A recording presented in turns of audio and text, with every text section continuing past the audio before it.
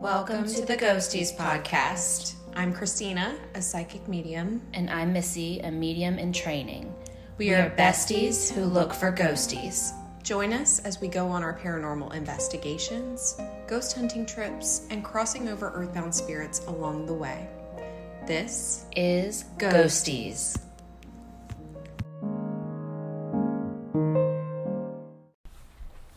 Hello. Welcome back to the Ghosties podcast. The Ghosties podcast. We are snacking on pretzels and hummus. Mm-hmm. It's very random and you needed to know that though. We're very healthy over here. I know. Aren't we? I know, we are, truly. Especially since I'm not pregnant now. Mm-hmm. You're doing really good. I'm trying.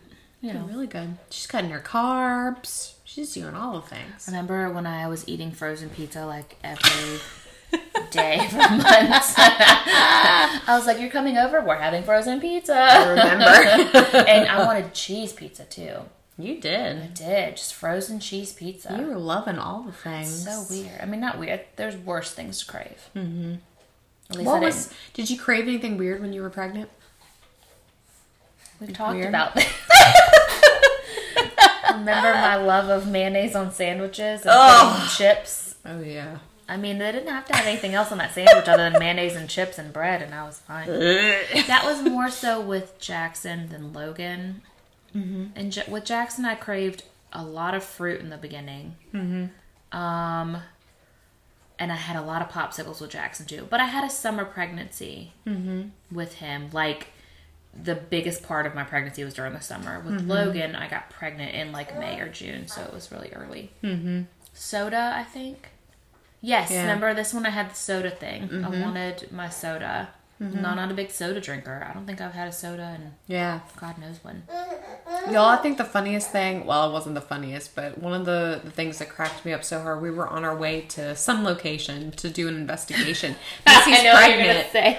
We were pulling up to a light next to a Burger King, and Missy goes, I can smell the quarter pounders from out here. And I'm like, what? The Whoppers. Yeah. Oh my God, the char-grilled smell of a Burger King. She could smell the Burger King, the inside of the Burger King from inside our car. And I was like, well, they like pump it out of the vent. Drive by this one down here and tell me you don't smell it. I mean, I haven't noticed it in a long time, I will say. But it smelled like just a grill and a Whopper and just all that. She was delightful like, mayonnaise. Oh my God, it smelled so good. Do you smell that? And I was like, smell what? She was like, I smell Burger King, like the inside. And listen, I wasn't eating fast food because we were mid-pandemic. And again, it was one of those things I just wasn't comfortable doing. Mm-hmm. It was so funny. It was like Burger King. Well, it smelled delicious. It was like the very definition of superhuman smelling. Because I smelled zero. That's crazy to me because it was like we were sitting inside the restaurant. I was like, oh. You could see it all over her face. She was like my mouth was watering. I distinctly remember. Oh, that was amazing. What else did I don't know that I craved much of it. I can't remember. Smoothies at the end of pregnancy, I think. Smoothies at the end. Smoothies and shakes. Mm-hmm. Yeah, that was about it. Yeah, I don't think there was really anything we had a lot of when I was pregnant that like I really... I mean, I wanted margaritas. Obviously, I didn't have them. Yeah. I remember. Yeah. That's probably about it. I didn't have anything crazy. Some people are like, I just have to have a piece of chocolate cake. But the funny thing is with pregnancy, for some reason you want these things and then you eat it. It doesn't even taste as good as you want it to. Mm-hmm. So, yeah, that was my next question. Mayonnaise sandwiches. With a soda. God. And chips. Good God. When she told me mayonnaise sandwich, I was like, I don't know. Listen, I don't know. I developed a love for mayonnaise after my first pregnancy because I craved it. I would put mayonnaise on like tortillas and put like tortilla chips on it and roll it up. I would put like spring mix or spinach on it for good measure, but I didn't even need it. I could have had a flour tortilla with mayonnaise on it with crushed up tortilla chips and rolled it up and eaten it, and the crunch and just everything. You put mayonnaise on a flour tortilla? When I was pregnant. Okay. Not after. Oh but my gosh. Bread, just fold over a piece of bread with some tortilla chips on it and mayonnaise, and I was in heaven. Ugh. I know, it's so weird. Ugh. At least I wasn't eating like soap and dirt like some pregnant women. They start to crave those things. Yeah. Interesting. It's like sorry about Logan. It's like a deficiency. I know that if you crave a lot of ice or something, which is not super weird, but that's like iron, and of course the baby's taking your nutrients. But some pregnant women want like cigarette. Whoa. Yoga? Well, I just saw, like, as I saw what looked like almost a light in the hallway, I felt pressure in my right ear. Oh, someone's probably talking That was to you. insane. Or trying to talk to you. It looks like almost... All right. Let me get this boy.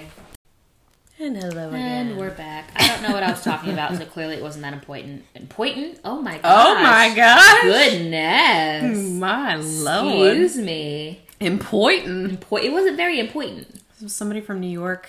That may be who possessing walked by. Somebody must have walked by or something, because I got a pressure in my ear and saw like a flash in the hallway. And I don't know. And Logan was needing my attention, of course. When does he not? When does he not? That's right. So, all right. What are we talking about today? So today we are talking about the Versailles Incident. Ooh, Kat mentioned this one, didn't she? Our good friend Kat. Mm-hmm. It's also known as the Moberly-Jourdain Incident. Mm-hmm. So what is that, you ask? So on August the 10th, 1901, two English academics, Eleanor Jourdain, the daughter of a Derbyshire vicar. Excuse me? I don't know. Sure. And Annie Moberly, the daughter of a bishop. They visited Versailles. Neither was familiar with the layout of the immense palace grounds. They left the Grand Trianon and they decided to walk the long route towards the Petit Trianon and lost their way for quite a bit. Upon finding the garden, they entered it. Moberly said that she suddenly felt what she later described as an extraordinary depression just suddenly come over her. But she felt as though they were walking in a dream. So you know that like out of body type of feel. Like, right. The atmosphere was still eerie and oppressive. Like today. The surroundings looked unpleasant, unnatural, and flat, almost two-dimensional. They said that they saw two men whom they looked, or whom they assumed were gardeners because they were dressed in period costumes of gray-green coats and small tri-cornered hats. Tri-cornered hats. Makes me think of like the Quaker hats, you know, like the point in the front and the two on the sides. Yep. They asked the men for directions and were told to continue straight ahead. They saw a bridge as well as a kiosk. And near the kiosk sat a man in a slouched hat and cloak. And for some reason they disliked his appearance, but they were only seeing him from behind. They said that the man turned around and had a curious smile and an odd accent that ran up behind them. Barf. Yeah. And we're back. Spirit has taken over. Goodness. This is the second time today that's happened. Yeah, we're recording 3 episodes today, you guys. So we're making it through. That's right. But yeah. Keep trudging through. All right, so basically the ladies said that they had happened upon a man who was in a cloak and a slouched hat, but they disliked his appearance. The man gave them a curious smile and gave them further directions to the house. They thought he was one of the gardeners again, just like they had encountered at the entrance. However, he disappeared abruptly. They said they turned their back for 1 second, and when they turned back around to ask him another question, he was gone. Ugh, bet he was with that curious smile. Near the house of the English garden, in front of the Petit Trianon, Moberly saw a woman wearing a pale green fichu. Excuse me? I think it's a dress. Sitting on a seat in the grass. Jourdain, however, her companion, did not notice her. The attention of both women was drawn by a young man who came out of the door of a house adjacent to them, banging it behind him, the door, that is. He looked amused, like the running man. What? That's what it says. He looked amused, like the running man. They saw the carriageway also to the house as he came out of the house. So they were able to see up into this house that he just came out of. But this guy also was dressed in period clothing. They said when the man turned around further, He was covered in smallpox. Oh, gross. Gave them kind of a chilling stare, and they said that they felt this foreboding, like they didn't want to move past him. But they eventually did. They said that as they got past this man, they recalled that the breeze that had been blowing as they departed the grounds was now non-existent, that the air was absolutely still. They said upon their arrival at the Petit Trianon...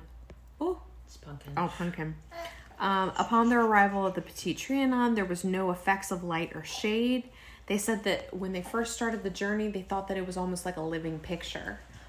They were seeing all of these things, and then they said, suddenly, I began to feel as if I were walking in my sleep. The heavy dreaminess was oppressive. They also said that they described it as a tableau vivant, or a living picture. Much like Madame Tussauds waxworks.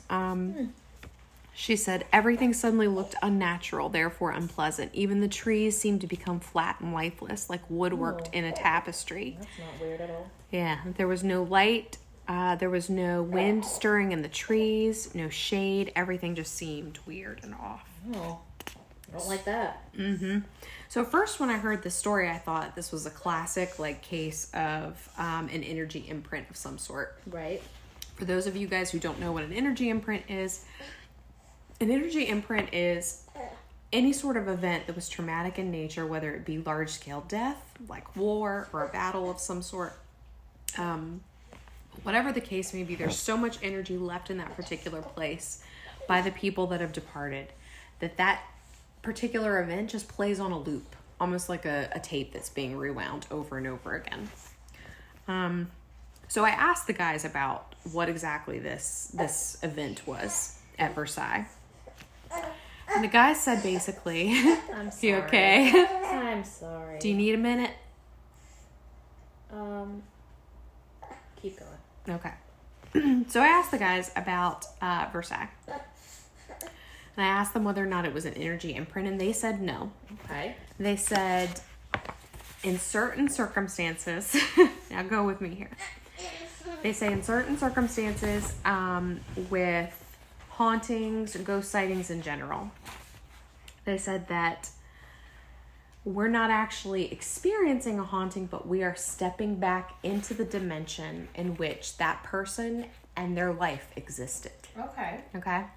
So I think in some instances with hauntings, we're just piercing the veil and stepping back in time for that brief moment, right? Also in this book, there's an account of something that's pretty similar to that. There's someone that says, some years ago, a friend of mine from Aurora, Illinois, told me of a time when he was staying overnight in a haunted house that was his frat house, basically. He said, I was about to write the whole thing off as the dullest night in my life. He said, when I heard a noise in the front hallway. He said, at first I thought that it was some of my frat brothers coming home from a party, and that they were trying to scare me. So I stepped away from my sleeping bag in the front room, opened my door to come face to face with a man with a handlebar mustache and a belted smoking jacket about to start up the stairs, holding a pipe. Oh, excuse me, Tom Selleck. He said, the man said that it startled him. He said that he blinked his eyes, the man blinked his eyes, like they were trying to clear their vision. And he said finally the man kind of looked at him bewildered, but he continued up the steps and then walked into the wall upstairs and disappeared, right? So Bill was confident, this guy was confident that he had seen a ghost, right? So the author of this book, Mary Ellen Geely, who did many different paranormal investigations, she suggested to Bill that he may have briefly stepped into another dimension in time, possibly in the early 1900s, based on how the man was dressed. But when he stepped into this particular dimension, that he encountered the former resident of this home on his way to bed. So this guy did some digging in support of this type of theory, and he found out from the old house plans that the entrance to the master bedroom upstairs was in that particular place where that man walked into the wall.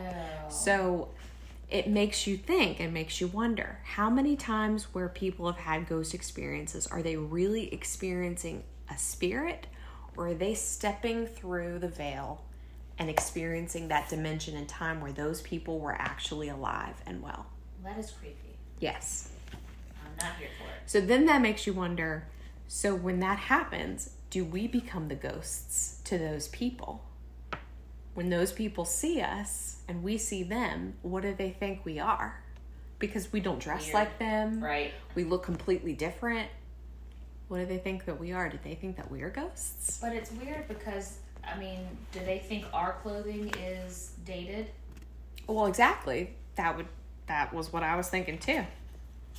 Like, do they think that of us? Do they think that we're wearing something futuristic, you know, and they don't even have a way to... I wouldn't think it was futuristic. I would think it was... But to us, they're ghosts. Right. But what do they think of us? Right. That's my thing. True. To us, they're ghosts. So the guys have always said too, and this is something that I have a hard time wrapping my brain around, but they've always said that time is not a real thing. Right, yeah. That we made up time, that there is no time. Time is just an illusion. Yeah. And they always say that everything, including past events, is all still happening in the now. That somewhere on some dimensional plane, that particular time period is still living out in its authenticity. Yeah. Yeah. So that's why when people like all of a sudden say they wake up and they have completely different lives than what they had when they go to sleep or whatever. Mm-hmm. There's been like movies about that stuff too. You Yeah. wonder. I need to stay in this life. That's right. I need to stay in this life and not wake up with somebody else with no children. So It's just interesting because, I mean, I legitimately have a hard time wrapping my brain around this, but the fact that the past on some level is still going on is so crazy to me. Yeah. Like, so that means that people from the past are still alive in some capacity in a different dimension. I mean, we know that because when you die, you cross over. But if... That's too much for me to wrap my brain. I know, it's crazy. All right, so anyway... So I did some more research on Versailles as well as about the gardens of Versailles. Yes. So apparently the reports didn't stop just when they had their report. Okay. So apparently John Crook, his wife and son, reportedly in July of 1908. So the ladies' stories were published in 1911, but they saw them earlier in the century. So before their story had actually been published, another person reported having an issue in the gardens of Versailles. So they were in the Grand Trianon, which is the same gardens, and they said that they had twice seen the sketching lady, a fair-haired lady that was dressed in clothing of another century, with a cream-colored skirt, white bonnet, and a flapping hat. She sat on a low stool on the grass and appeared to be sketching on a piece of paper, but she paid no attention to them until Crook, who was an artist, tried to see what she was drawing, and then she turned her paper away with a quick flick of the wrist, seemingly annoyed, and walked away. Oh. The Crook said later at the time they believed her to be a ghost because the lady seemed to grow out of and vanish into the scenery with a slight quiver of adjustment. So it was almost like all of a sudden she breathed and she reabsorbed into the scenery, basically. I think that's so crazy. Yeah. The Crooks also reported seeing a man and another lady in old-fashioned attire and hearing a faint band playing music. The visions seemed to be accompanied by... It was Nickelback. Oh my gosh. The visions all seem to be accompanied by vibrations felt in the air as well. Oh. Mm-hmm. Although the Crooks' experiences took place 3 years before the original adventure was published, critics were quick to point out that the family had said nothing until reading the book. So, did it trigger something for them? Did they make it up? Right. That's all a possibility. But still other ghostly reports surfaced. In October of 1928, two English women, Claire Burrow and Anne Lambert, visited Versailles, and neither had read The Adventure. They left the Grand Trianon and walked towards the Petit Trianon. Burrow said that she suddenly felt overwhelmed by an immense depression. She said that they saw two old men dressed in a green and silver uniform and asked them for directions because they said they suddenly felt so turned around that they were lost. She said that he shouted at them in a hurried, hoarse, and unintelligible French. He suddenly seemed sinister, and the woman hurried on. Yeah. Looking back, they were astonished to see that he had vanished when they finally turned back around again. Like that other guy that creeped the Yeah. They also saw men and women dressed in period clothing.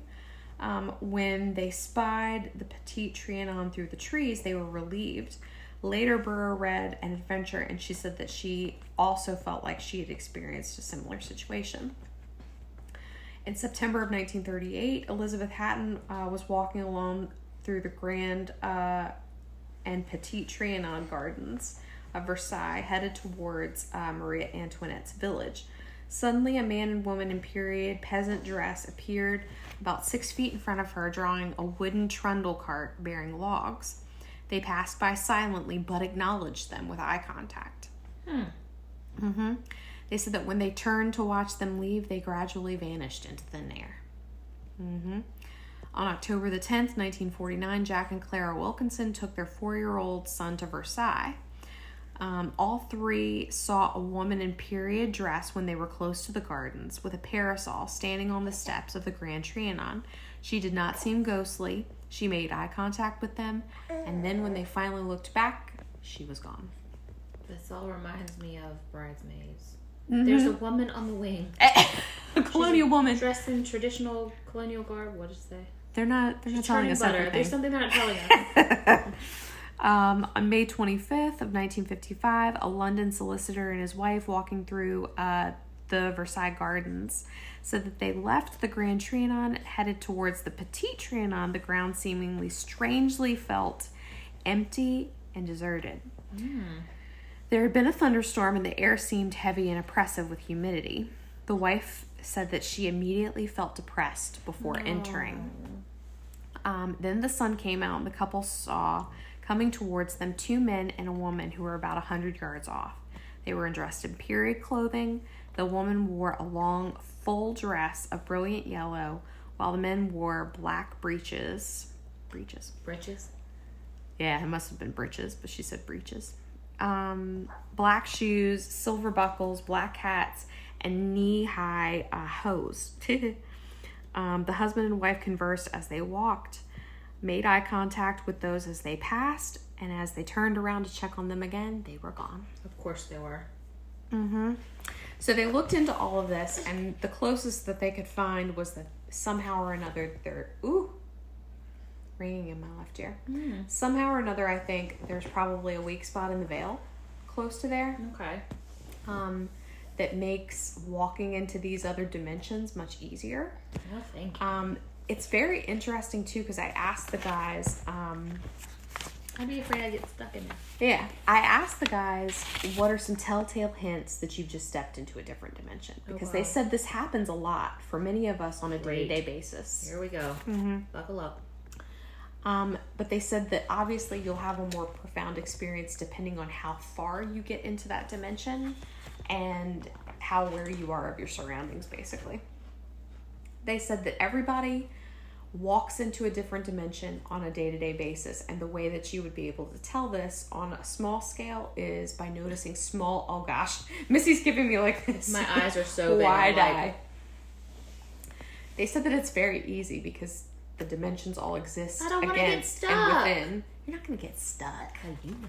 You're not going to get stuck. This isn't the Bermuda Triangle. Is it?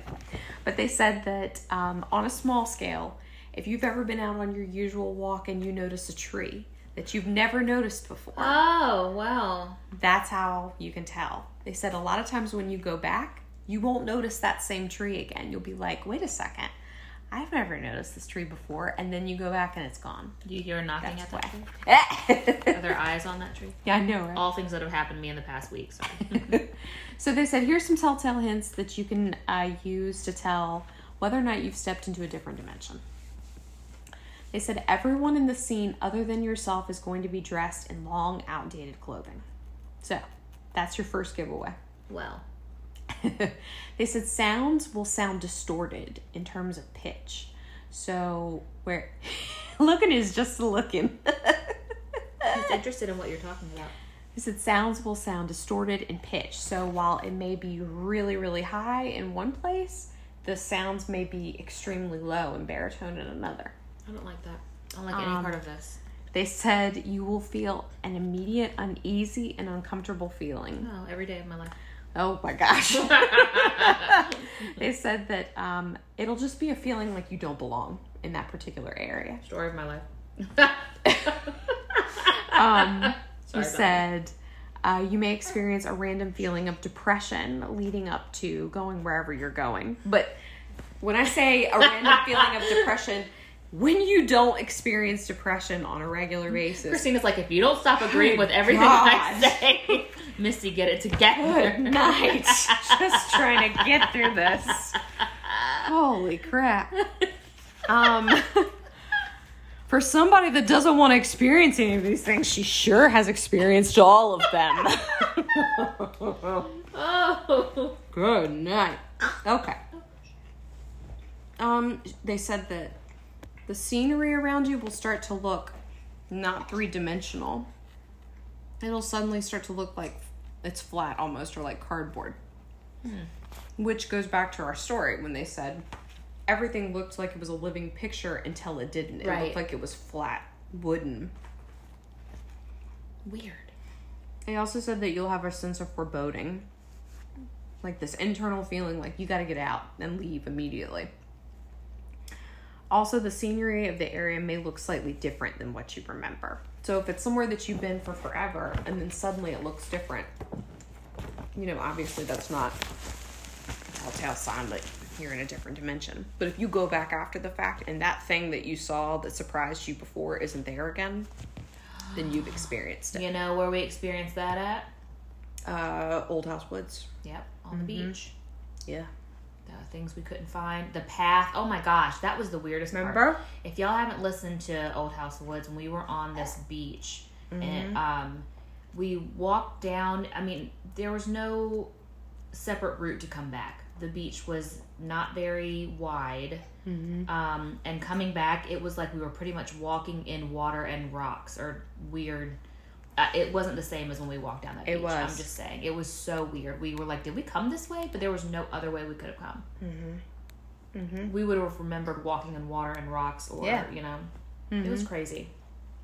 Yep. So that's the Versailles Incident, guys. And apparently it still goes on today. There's still reports as late as the 80s. No, thank you. That there was something going on there. Won't be going there.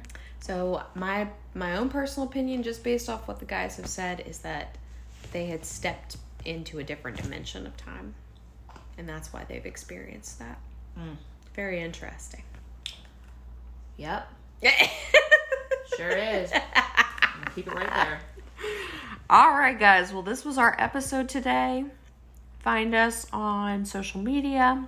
Where do you find us, Christina? Facebook, Instagram, TikTok, Pinterest, Linktree. LinkedIn. YouTube. Gmail. Yep. At the Ghosties Podcast at gmail.com. Yep. And send us ideas of what you want us to talk about.